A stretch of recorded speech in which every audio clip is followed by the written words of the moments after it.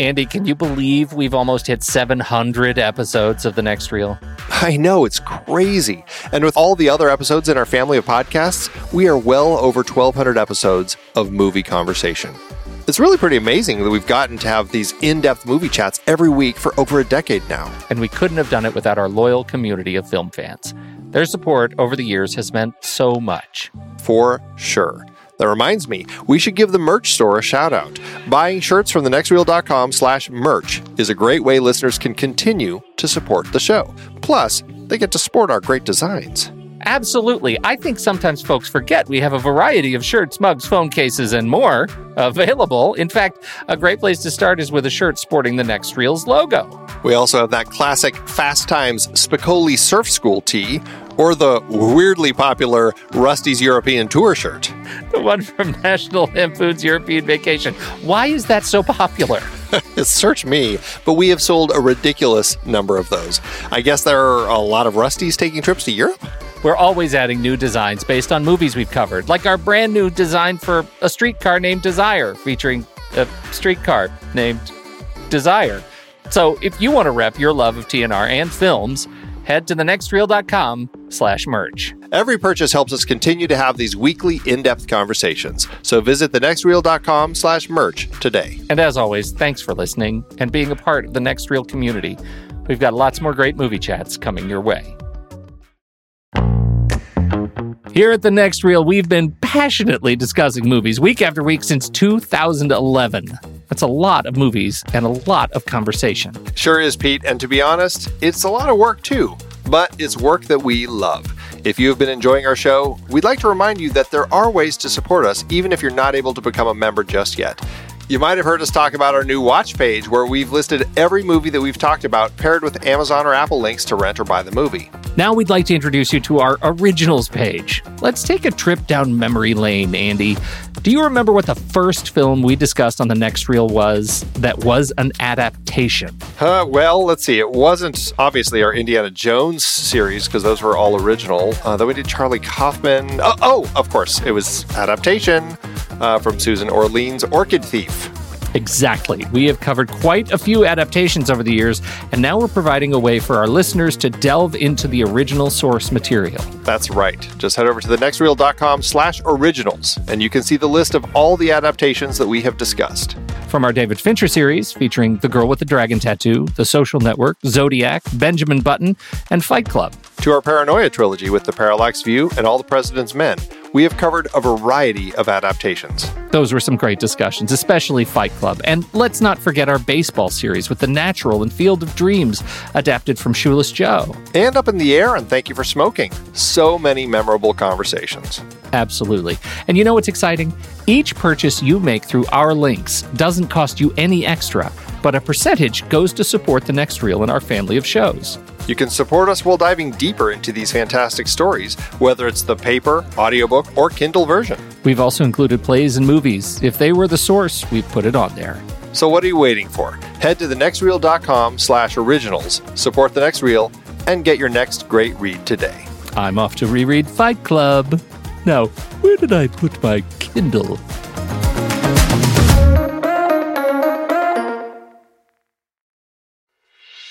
I'm Pete Wright. And I'm Andy Nelson.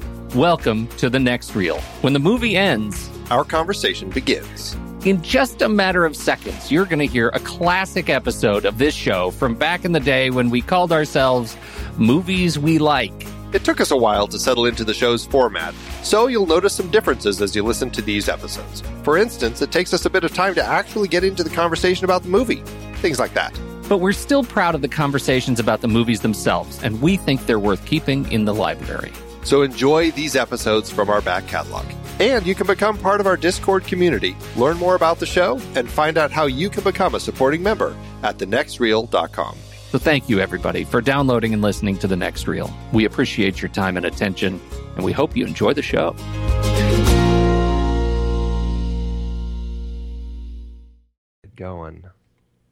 Get going. That's where we started. I pushed record on get going.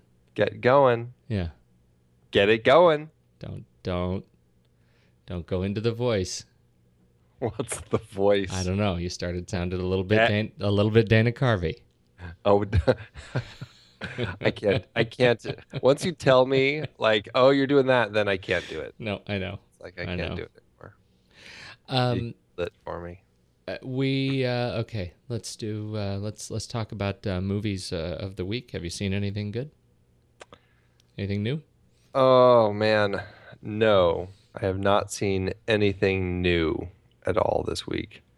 This has been a very, very busy week, and I haven't had a chance to see Are you anything. working on a fun? You're working on a fun project, documentary, something or other?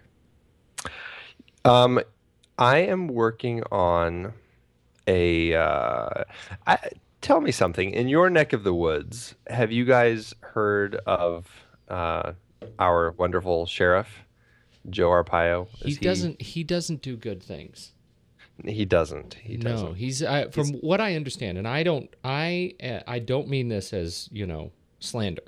Mhm. I am. This is simply reportage. I don't know the man. I have never met him. What I hear, in terms of direct quotes about him, is he is a tool. Mm. He really knows how to sell himself, though. He's a marketing.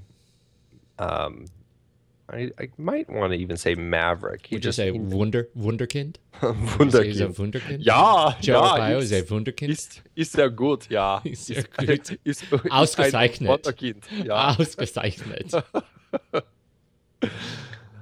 Yes, but anyway, um, the person that I work for, he's been doing a documentary about Joe for probably like 7 years now, with kind of exclusive access to Joe. He's the civil rights guy, right? I mean, just so everybody knows why. Isn't he the guy who set up all He's the,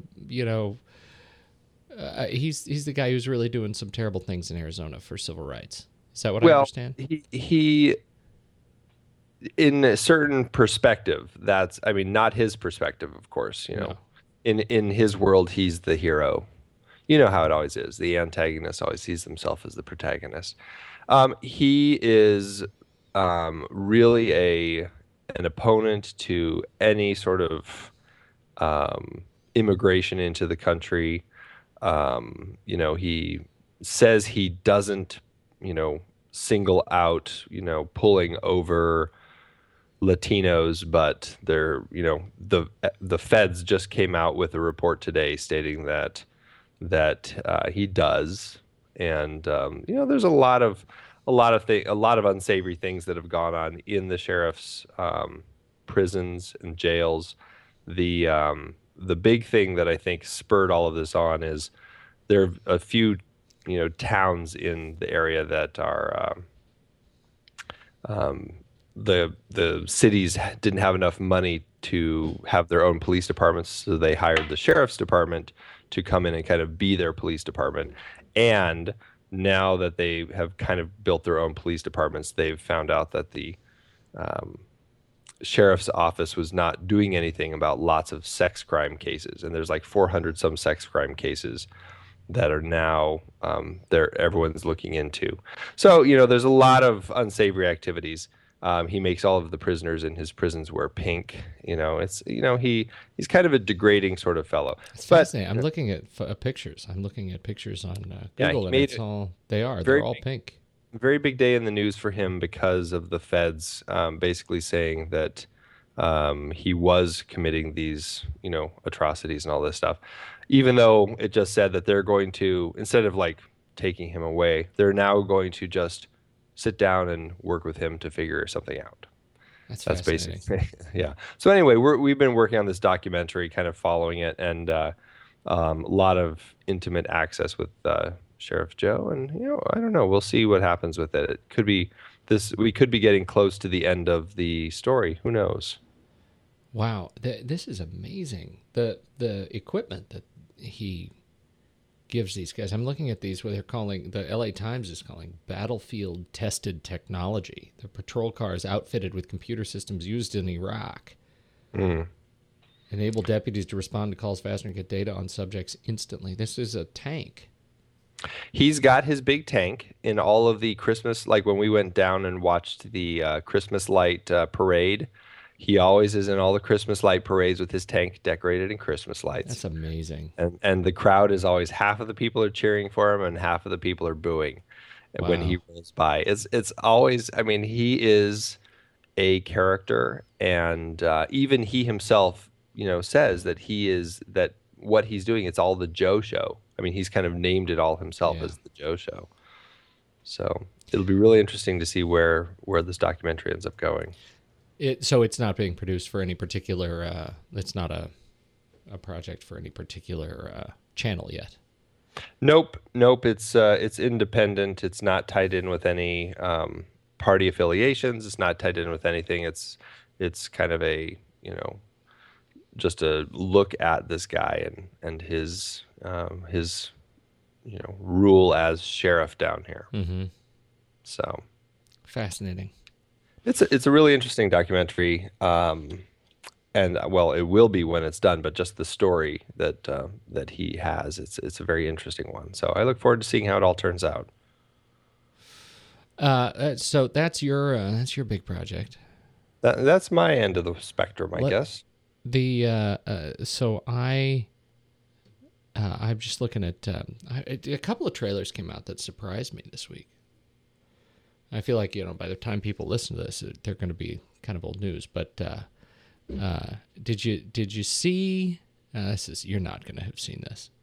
GI Joe 2. I did see that trailer. Retaliation. Did that kind of blow you away? I knew nothing about it. I didn't even know that the movie was coming. And when I saw who was in it, I was kind of blown away. I agree that I didn't know it was coming. And I don't mean, I say blown away. That usually has a really sort of a positive connotation. And this is really completely neutral. I was blown away, just in general, surprised that Dwayne Johnson, not surprised Dwayne Johnson's in it, but Bruce Willis? Yeah, I know. Really? Well, because I didn't see Dennis Quaid in the trailer, so I'm wondering if he's gone. He kind of pulled out of it, and now they brought Bruce Willis in to kind of be the big face of the show. So well, and where do you stand then on the Expendables 2? That's the one where the stunt guy died. I don't know that story.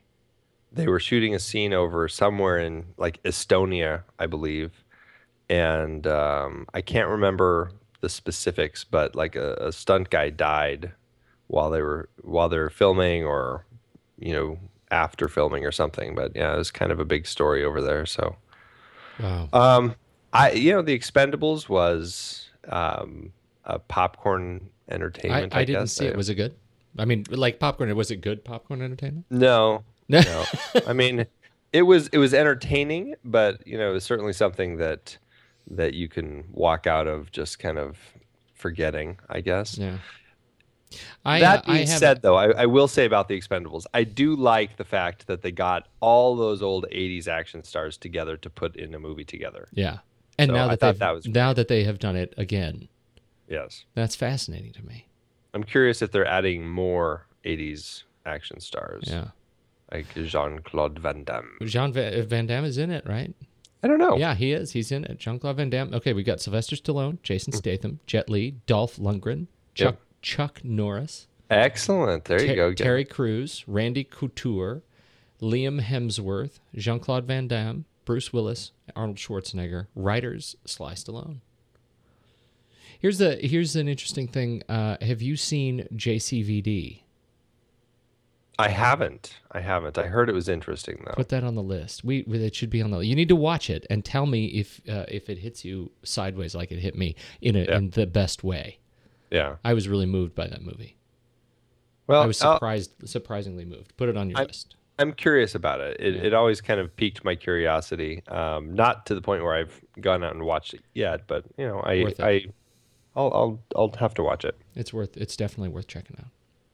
It makes me think of that. I'm not going to remember the name of it, but Bruce Campbell was in a movie similar where he was playing Bruce Campbell, and these guys bring him to this little town in the middle of nowhere to this film festival, and accidentally in the process unleash some ancient evil spirit that Bruce Campbell, the actor, now everybody's relying on him to actually try to get rid of, even though he's really just the actor, What Bruce Campbell. was that? Was that My Name Is Bruce? That's what it was. That was the one. That was it. Yeah. I like Bruce Campbell. I'm a big fan of Burn Notice, the TV show he's on. I haven't seen it. It's a good show. It's a good show. I had other news, but I think we should talk about this movie. It's a little late. We got a little late start. I think we should talk about it. Yeah, let's talk about it. Eternal Sunshine of the Spotless Mind. This is the third in our Charlie Kaufman trilogy. Yeah, we took a little holiday break. We did. And we're jumping back in with this one. This is directed by Michel Gondry. Michel Gondry. He's a French dude. I'm fascinated by Gondry. I can't wait to hear what you think of this guy. This movie, oh man, I'll say this was actually this was the first Charlie Kaufman written movie that I knew was Charlie Kaufman when I saw it. When I saw the other two, I was not sort of consciously aware that they were, quote, sort of air quote Kaufman films. Mm-hmm. And this one was the first one that I was actually making a conscious connection to the writer. And this movie moves me so deeply. My question for you is, does your wife like this movie? We both love this movie. Really? Yeah, except something about the way Kaufman tells his stories. My wife told me, she's like, I don't think I could watch any of those movies more than once a year. So it's not something that would be repeated viewing for her. My wife does not like this movie. And my operating hypothesis was that chicks don't like this movie in particular. And now you've just blown it. I'm sorry. I'll blame it on my wife. All right. That's easy. That's fish in a barrel. I think this movie, the reason this movie hits me so well is that more than the fantastically subtle sci-fi that is going on in this movie, is that it is a movie that deals at the genetic core of male vulnerability in serious relationships. How's that? Wow. That's heavy, man. That's good. Was it too heavy for you? Did I blow your mind a little bit? Well, it's, yeah. And I don't know if I would go so far as to just say male vulnerability. Were there women in this movie? I don't even remember. All I know is that Jim Carrey cried a lot. He does cry a lot. Cried like a babe. But we have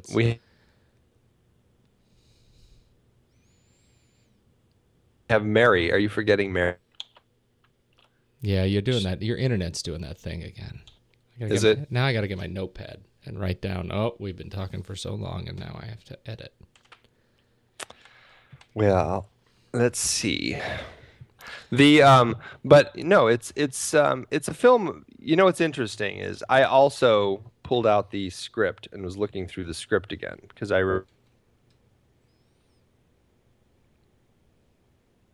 remembered that I was involved in a writing group, and we would actually do these monthly movie viewings where I just plugged in I'm wired now as opposed to wireless. That's good. I think that hopefully that'll be better. Yeah. All right. But you go ahead. You're doing the writing thing. I was in a screenwriters group, and we would do monthly movie nights where we would read the script, and then we would watch the movie, and then we would go out afterward and discuss. And so I had the script, and so I pulled it out again because the one thing that I really remembered from the script, aside from it just being a great read, let me pull it up here. There's a lot that's moved around. movie was really butchered from the script. I don't know if I'd say butchered. Well, I mean, just scenes were moved around like a funky puzzle. A lot of the intro dialogue was moved from the end to the beginning. Yeah, the entire beginning sequence where Joel and Clementine meet in Montauk and kind of fall for each other, have a little connection and everything. The whole scene, the whole sequence, I should say, was originally in the script at the end. And, in the edit, we needed to start with something where we can like Clementine, because if you just jump into the movie and we start watching as she's getting erased from his mind, it's just all the negative Clementine right at the beginning, and no one's going to like her. So they moved some of it up front, which was, I think, a really smart move.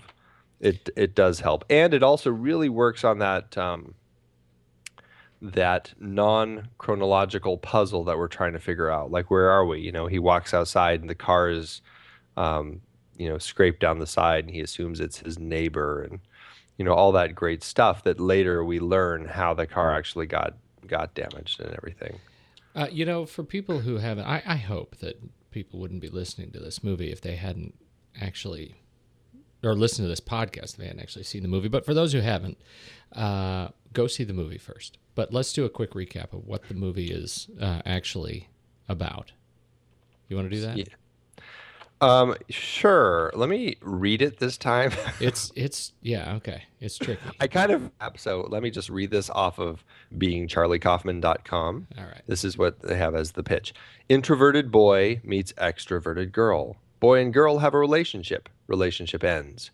Girl undergoes a medical procedure to erase boy's existence and has the same procedure done to himself. But halfway through, as he relives each memory in reverse chronological order, bad breakup to great beginning, all played out on screen for us, he realizes that some of those memories are worth holding on to. Boy tries to fight against the erasure. This is Charlie Kaufman and Michel Gondry's topsy-turvy spin on romantic comedy, an original script based on an idea by Pierre Bismuth, a conceptual artist friend of Michel's. It's also attained the biggest cult following and the most critical commercial success of any Kaufman film to date. That last bit obviously was not part of the synopsis, but right. I just plowed right through it. So there you go. As you're reading that, I'm thinking to myself, how would you ever pitch that and get that movie made? Yeah. Well, what's interesting is they actually started pitching this in 1998. Wow. So before Being John Malkovich was made. That's fascinating. Yeah. This so it took it's good. It sort of needed time to percolate because in so quite many a while ways, because this. Your internet's doing that thing. Still, let me turn off the video. It's really That's sad. Makes me sad. I know. I like looking at you. That's so sweet. Yeah. What are you gonna do? I was saying that this is a in so many ways this movie actually. I'm so glad we did these 3 movies in a row because you sort of see the evolution of, I think, this male character in Charlie Kaufman's head. Do you know what I'm saying? Mm-hmm. I see now. Now I'm totally second guessing every time you're silent. I think you're cutting out on me now. No, you're talking about just the role of, I guess you could say, the male protagonist across these 3 films. Yeah. Because with every film, he takes this male character to another, like, just slightly further place. There's always this. In some places, it's a metaphorical transformation. In some, it's a quite literal.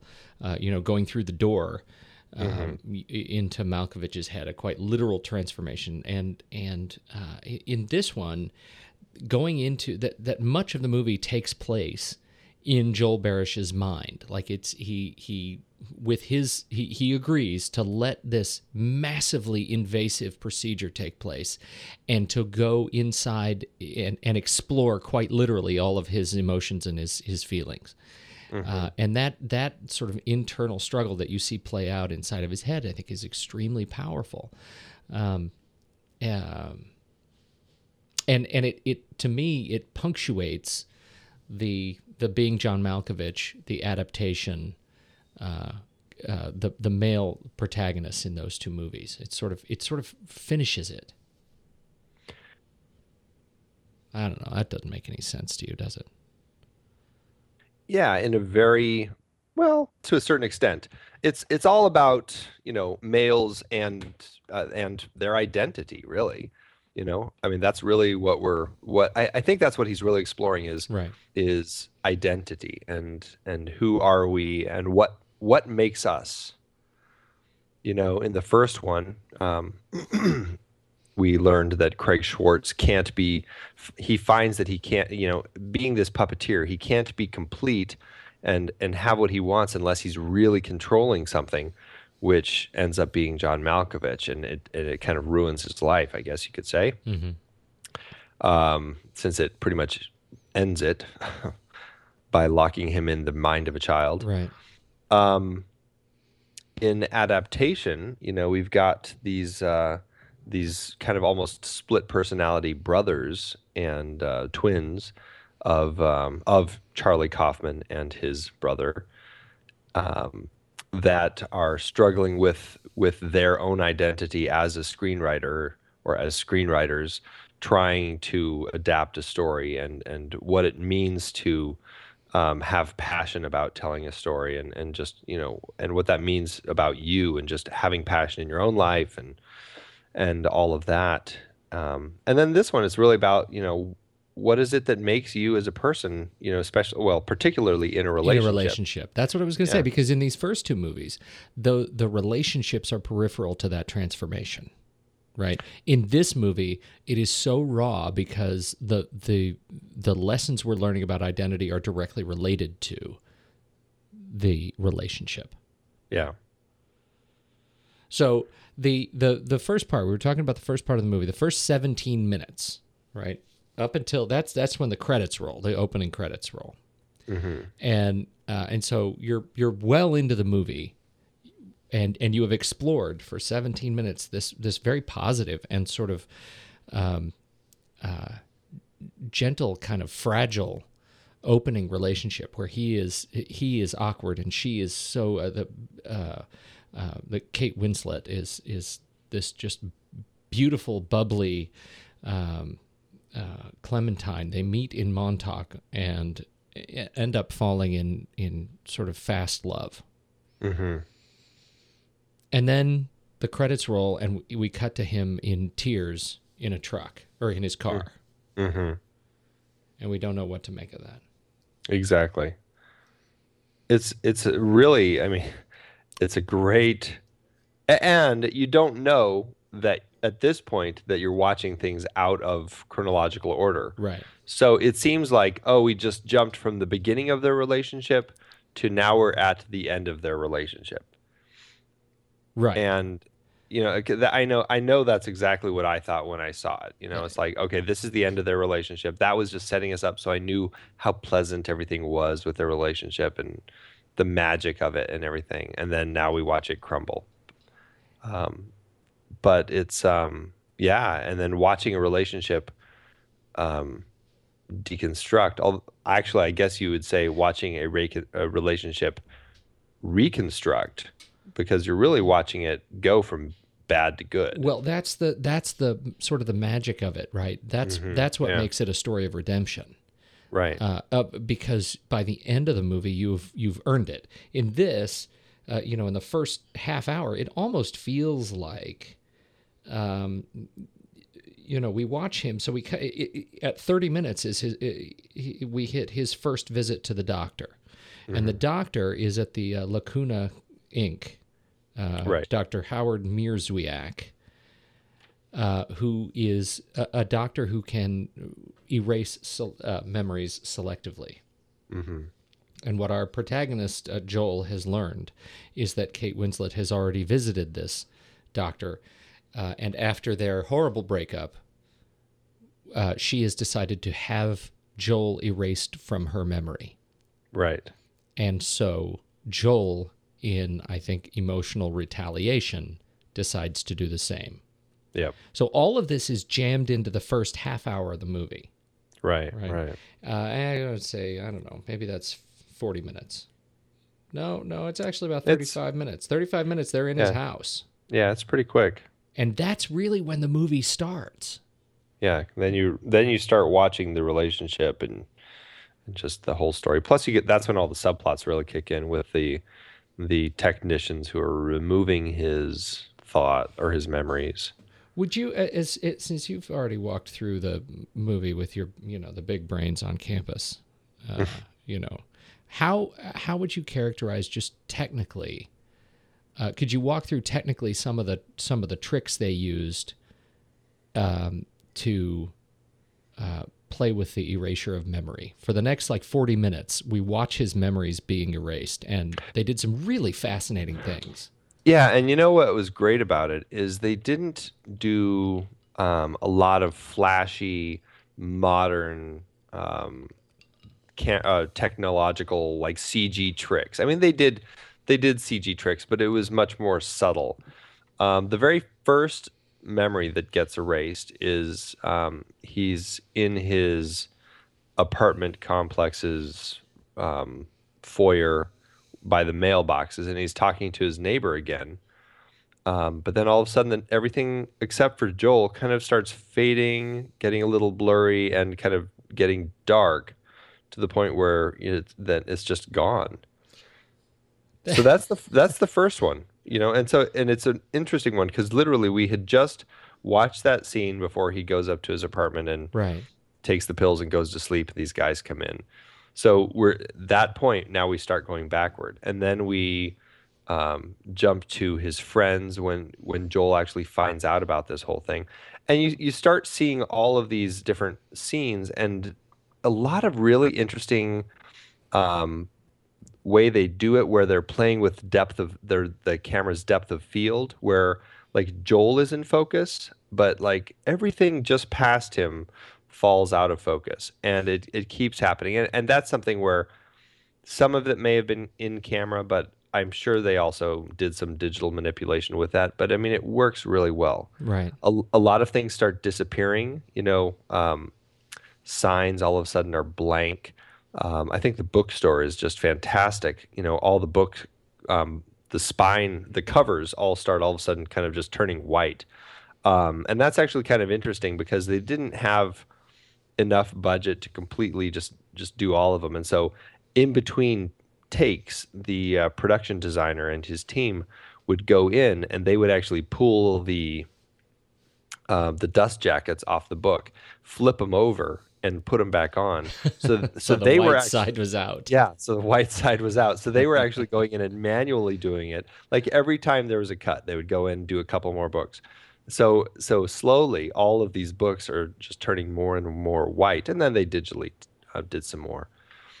They do a lot of playing with light and shadow, where it's almost like a hot spotlight shining on Joel, and everything else is kind of falling out of that light.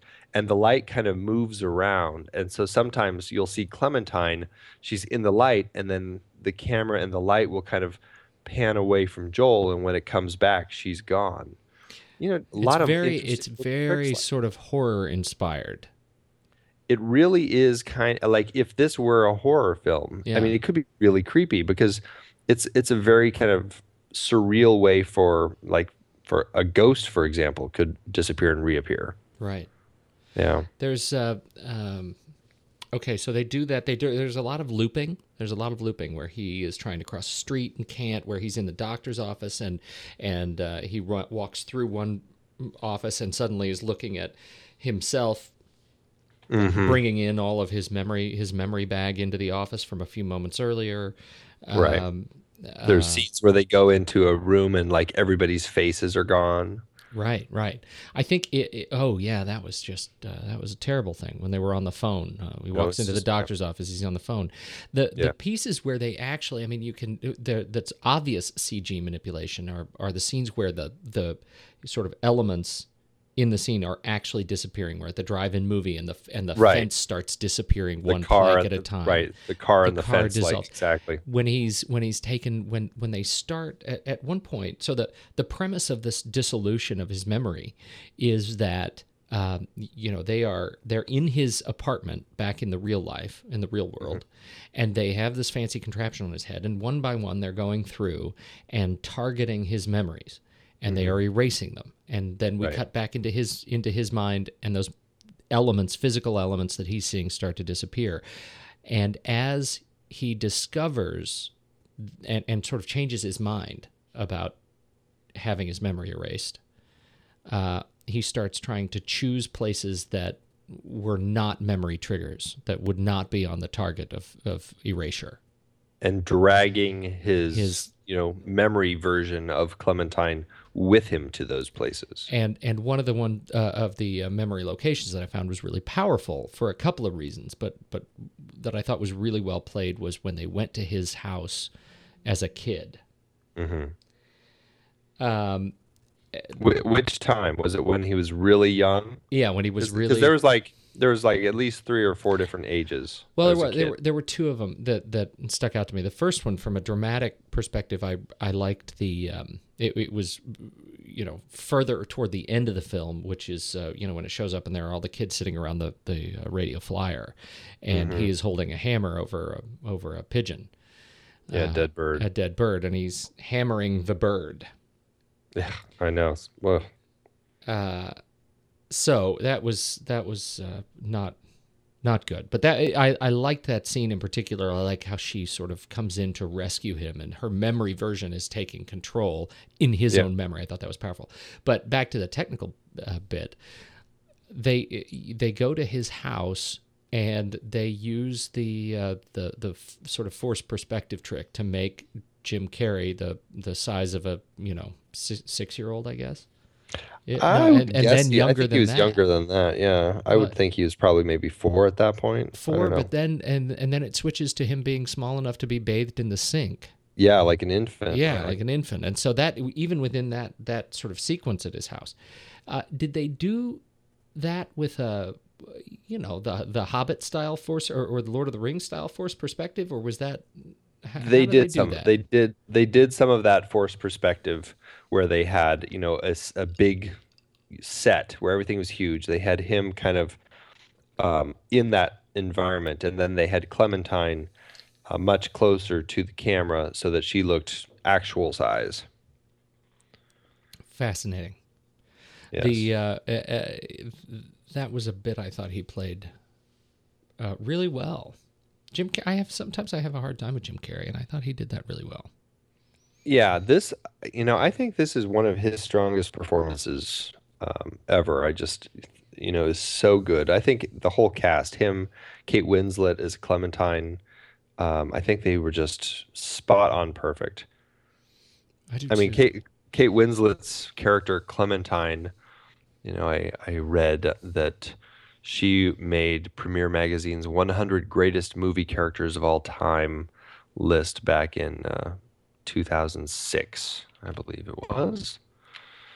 Well, it is a terrific film, and this movie has achieved great critical acclaim. It's on all the name the top 100 and higher lists of great movies, and this one's on it. It also has some great supporting performances as well. We've talked a little bit about Tom Wilkinson as the doctor, Dr. Mierzwiak, right? Who, man, he's just terrific, and his staff is made up of these just sort of goofs. Mark Ruffalo. This is, I think, it may have been the first movie I think I remember seeing him in. Interesting. Kirsten Dunst, Elijah Wood as now Elijah Wood is an interesting character. This I think of the movies I've seen of his has to be his creepiest role. Really maybe creepy. This or Sin City. I mean, Sin City he's creepy because he's a psychopathic killer, but this is like, I mean, he steals girls' panties. I mean, it's like really creepy. I know. And then he goes and starts dating them. I mean, it's like, oh, really? Oh. Yeah, no, it's not good. That's his gimmick, is that he is there, and he now I maybe I'm not remembering this right. Does he actually work on the staff, or is he's just he's one of the hired goons? Yeah, he and Mark Ruffalo are the two techs, and who so go to the house, right? Yeah, because he was there like plugging wires in, and I think it was unclear what his specific role was, especially since he doesn't show up later. He skips out later. He skips out to go find his girlfriend, right, who is Clementine, because when they erased Clementine, he fell in love with her and he started a relationship with her. Started stealing Joel Barish's memories of her to woo her. Yeah. His memories, his gifts for her. Yeah. Yeah, and so that is sort of the major subplot is not only is Mark Ruffalo sort of leading the charge to to track down memory Joel and erase those memories before he can skip out to another location, but there's this other sort of chase where Elijah Wood is chasing Clementine, while Joel is chasing Elijah Wood, trying to figure out who this mystery guy is. Right, because he's never seen his face before. That is one of the best bits. It's creepy. It's so creepy. In the bookstore, when he walks over to the back of the head and starts and grabs him by the shoulder and turns him around. And what you see then, he turns him around and really quickly, it's the back of his head again. Right. That is one of the creepiest bits. And I think what may top it for me is when he stumbles into him at the doctor's office without realizing it's the same guy, and he looks down at him, and Elijah Wood like dropped something on the floor and is picking it up, and his eyelids are like reversed. They're like upside down. It's just so disturbing when he looks up at Joel. It's like, what? It really is unsettling. Where do you stand on Michel Gondry? General body of work stuff. I've only seen, I think, 2 films of his. This one and his previous film with Charlie Kaufman, which was called, what was it called? Human Nature, which I really didn't like at all. Although, to fit along with everything else that Charlie Kaufman's done up to this point was, it still is all about identity. Right. But I just hated it. Absolutely. Just thought it was atrocious. And I haven't seen anything else of his. The Science of Sleep, I thought it looked really cool, but I don't know. I just never wanted to see it. Be Kind, Rewind, and The Green Hornet both just looked really bad, and they ended up getting bad reviews. So, well, Be Kind, Rewind was it was dumb. The Green Hornet is I'm just, some of these movies I'm so surprised he did. Like I just don't get, like I don't see, you look at Charlie Kaufman's stuff, right? And there's sort of a general theme of the work he creates and is a part of. And right. I just don't see that theme from Michel Gondry. He started doing a lot of music related stuff. He did music videos, he did music documentaries, Daft Punk stuff. He did some work for a lot of stuff for Bjork. Which tells, I think, a lot. Yeah, that's telling. That's very telling, right? But Massive Attack, The Chemical Brothers, and then he starts getting into kind of B-movie type stuff. Eternal Sunshine of the Spotless Mind was, I think, his first major film. Well, Human Nature. Oh yeah, no, you're right. Human Nature was 2001. Yeah, it came out first. Yeah. It was, I don't know how big I would say it was. Well, it was a hit Patricia Arquette film. That's so that may say enough. Yeah, it didn't do well. No, it didn't do well. But it was this pretty one, bad. This one was just I mean, it was fantastic. He just nailed it. And then since then, there's a whole lot of nothing really exciting. He did do, a terrific episode of Flight of the Conchords, which is one of my very favorite shows. And another one that surprised me, it hurts that I can't remember now. There was another thing on his bio that really surprised me, but it's gone. Well, he is one of the two directors that Charlie Kaufman has worked with, that Charlie works very intimately with when they're making one of Charlie's screenplays into a film. Mm-hmm. The other being Spike Jonze, and we've talked about two of those films, those collaborations. And then he's had these two collaborations now with Michel Gondry. I think that this is the sort of director that Charlie Kaufman really likes to work with. Somebody who is collaborative, who will want him to be there and be on set and throw ideas out and really kind of be a part of the team and be part of the storytelling process to make a better film.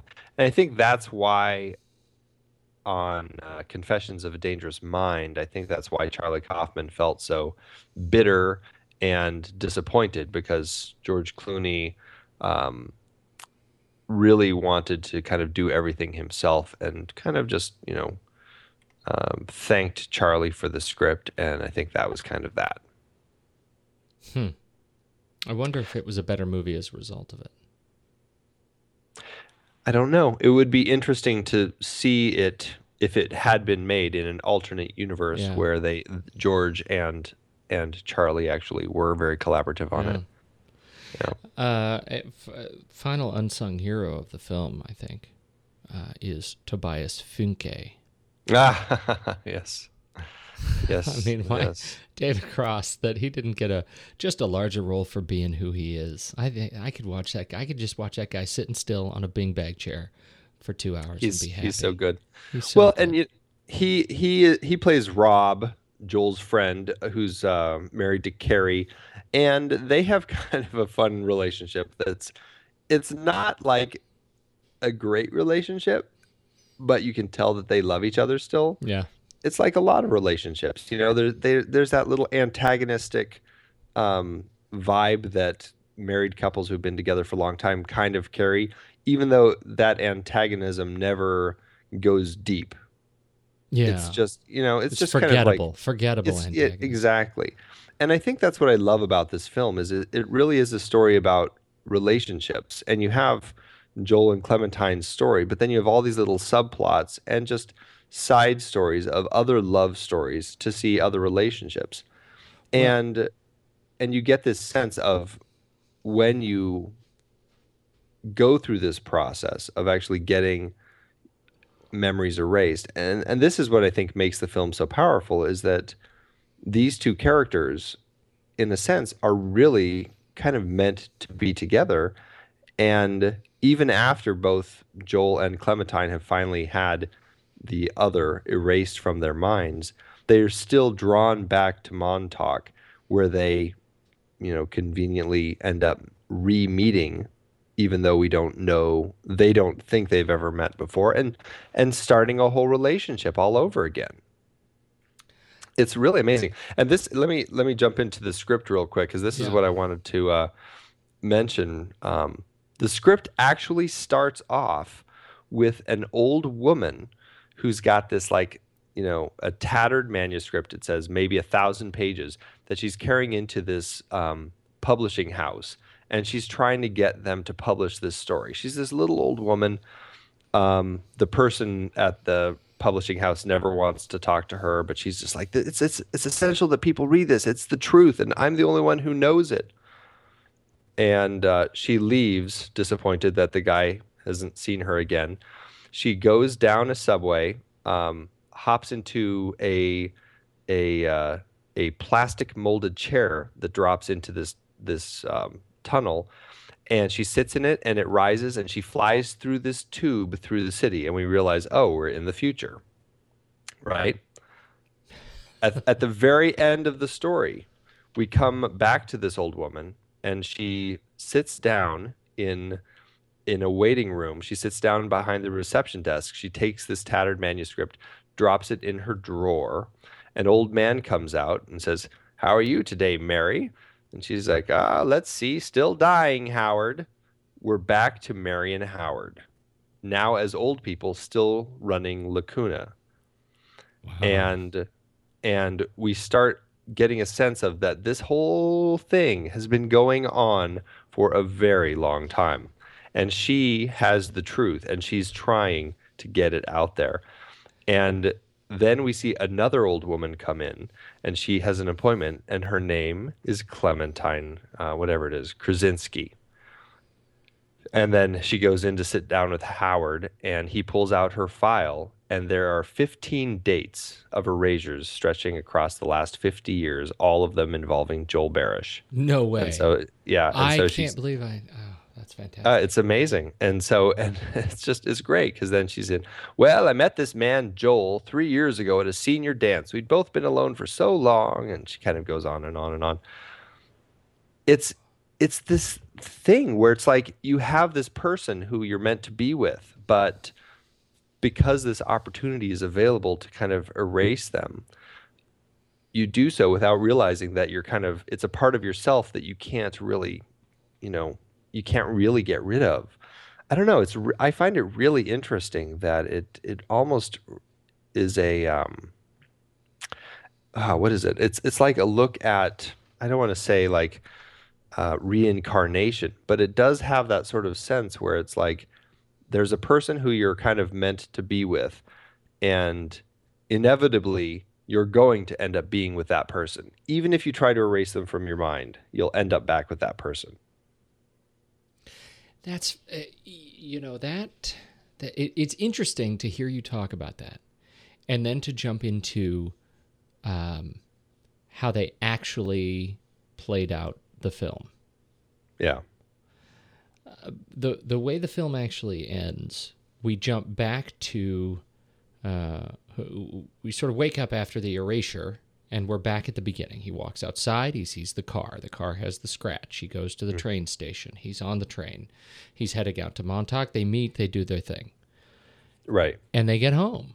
And then she had said in the beginning, can I go back to your place to sleep? Right. And so we cut to that same sequence without that line. It's like the next line where she says, I'm just going to run and get my toothbrush. Mm-hmm. She goes inside, and she gets the mail. And in the mail is her file from Lacuna Inc. As it turns out, Mary Svevo, with a cassette tape. Mary Svevo had, there's the subplot about how Mary Svevo, the admin, had her memory erased because she'd had a relationship with a doctor and had an abortion, and she discovered this, and in a fit of pique, she sent the files to all of the patients of Lacuna. Mm-hmm. And so she obviously was no longer working there 50 years hence.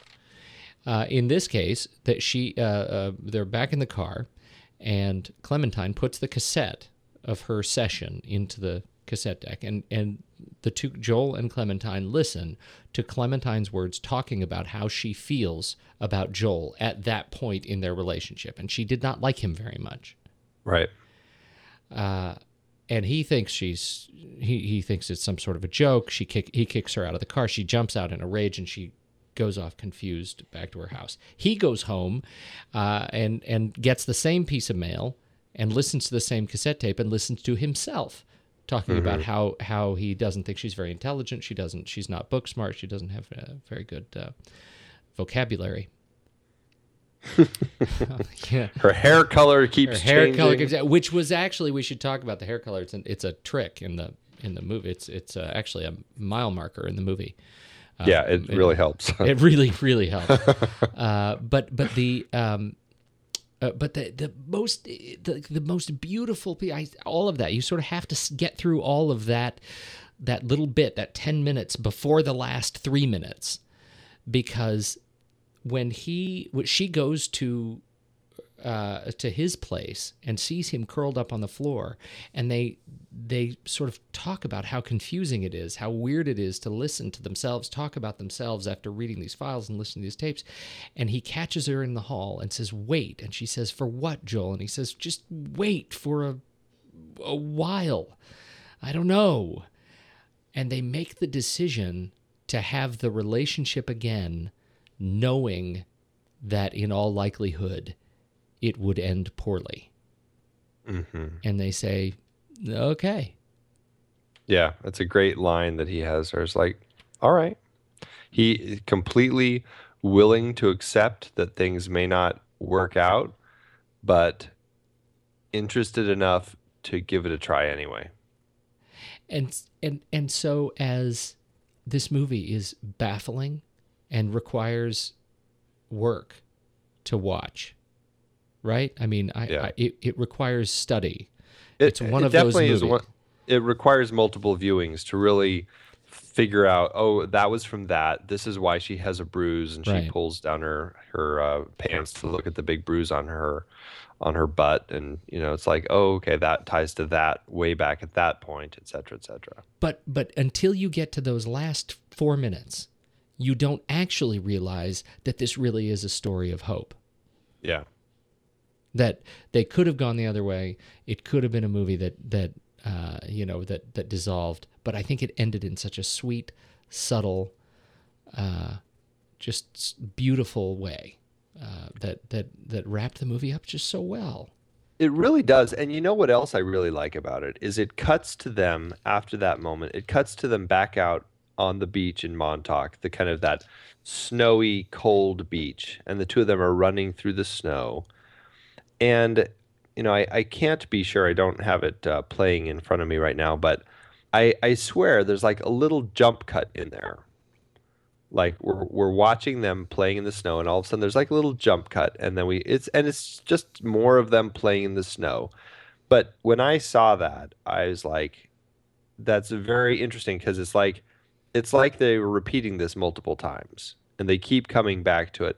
But because they really, deep down inside, they really do love each other, they always decide to come back and be together every time. Even if they do find out that I have it playing here, and I'm so glad you said that. That even makes the end so much better. I'm usually so checked out after the hallway scene that I just sort of let that go. But you're right; it's not just once; it's twice. There are two jump cuts as they're running down the beach, and it keeps bringing them back to a point early, just slightly ahead of where they are, as it fades to white to roll credits. Yeah. I just think that's such a wonderfully subtle way of saying, you know what, relationships aren't perfect. They don't always work out, but they're still worth having. Yeah. It's what makes you who you are. I just love it. I think it's such a solid film. It's such a beautifully told story. It definitely worth, he definitely was worthy of winning an Oscar for it. Oh, absolutely. Everyone did this. I said, Jim Carrey. I said Jim Carrey. I sometimes have trouble with Jim Carrey. This was absolutely a standout film for him, and this was the film that sort of allowed him to do, I think, other films of a more serious nature. I think he had tried off and on beforehand. I think that definitely this was by far, I think, his most successful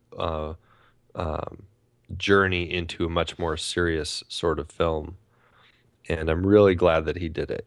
I really am. He had done before that. The Majestic is the only one that I can think of before that. The Majestic, Me, Myself, and Irene. Oh, Man on the Moon was kind of a serious one. Yeah. Truman Show. But see, the Truman Show was the one that came up for me And so I guess I sort of take that back. I had as soon as I said this was the one that sort of allowed him to do more serious movies, I realized I'm totally wrong. I think it was the Truman Show that actually got him to that. You're right. It was. And we can't forget Man on the Moon.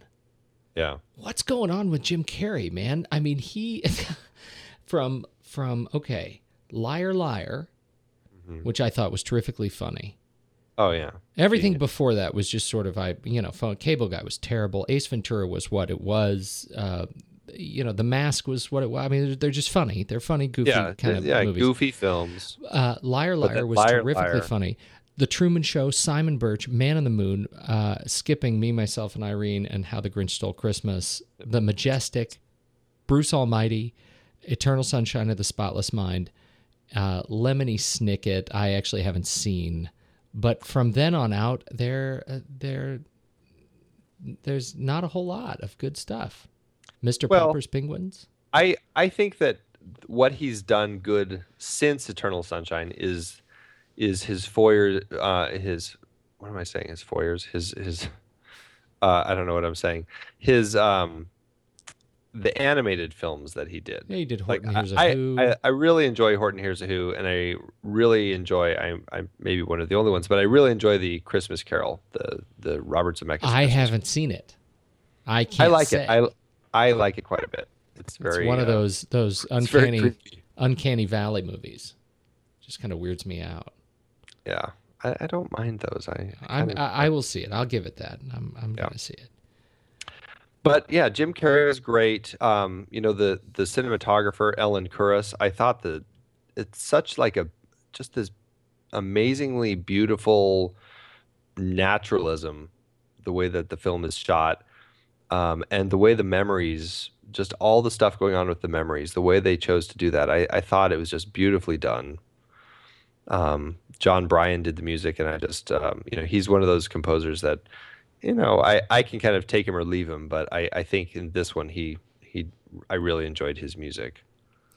It just worked really well for the film, and it kind of ties into some of the sound effects as memories are getting sucked out and everything. It does in so many places. You're not sure if you're listening to a score or to a sound effect. It's really very haunting. It's haunting. That's exactly a perfect word for it. In general, I think this is this is a. There's no wonder this is on the movies we like list. This is a terrific film. There's so much meat to it. There's so much to say. What are we doing? Do you have anything else? Are you good?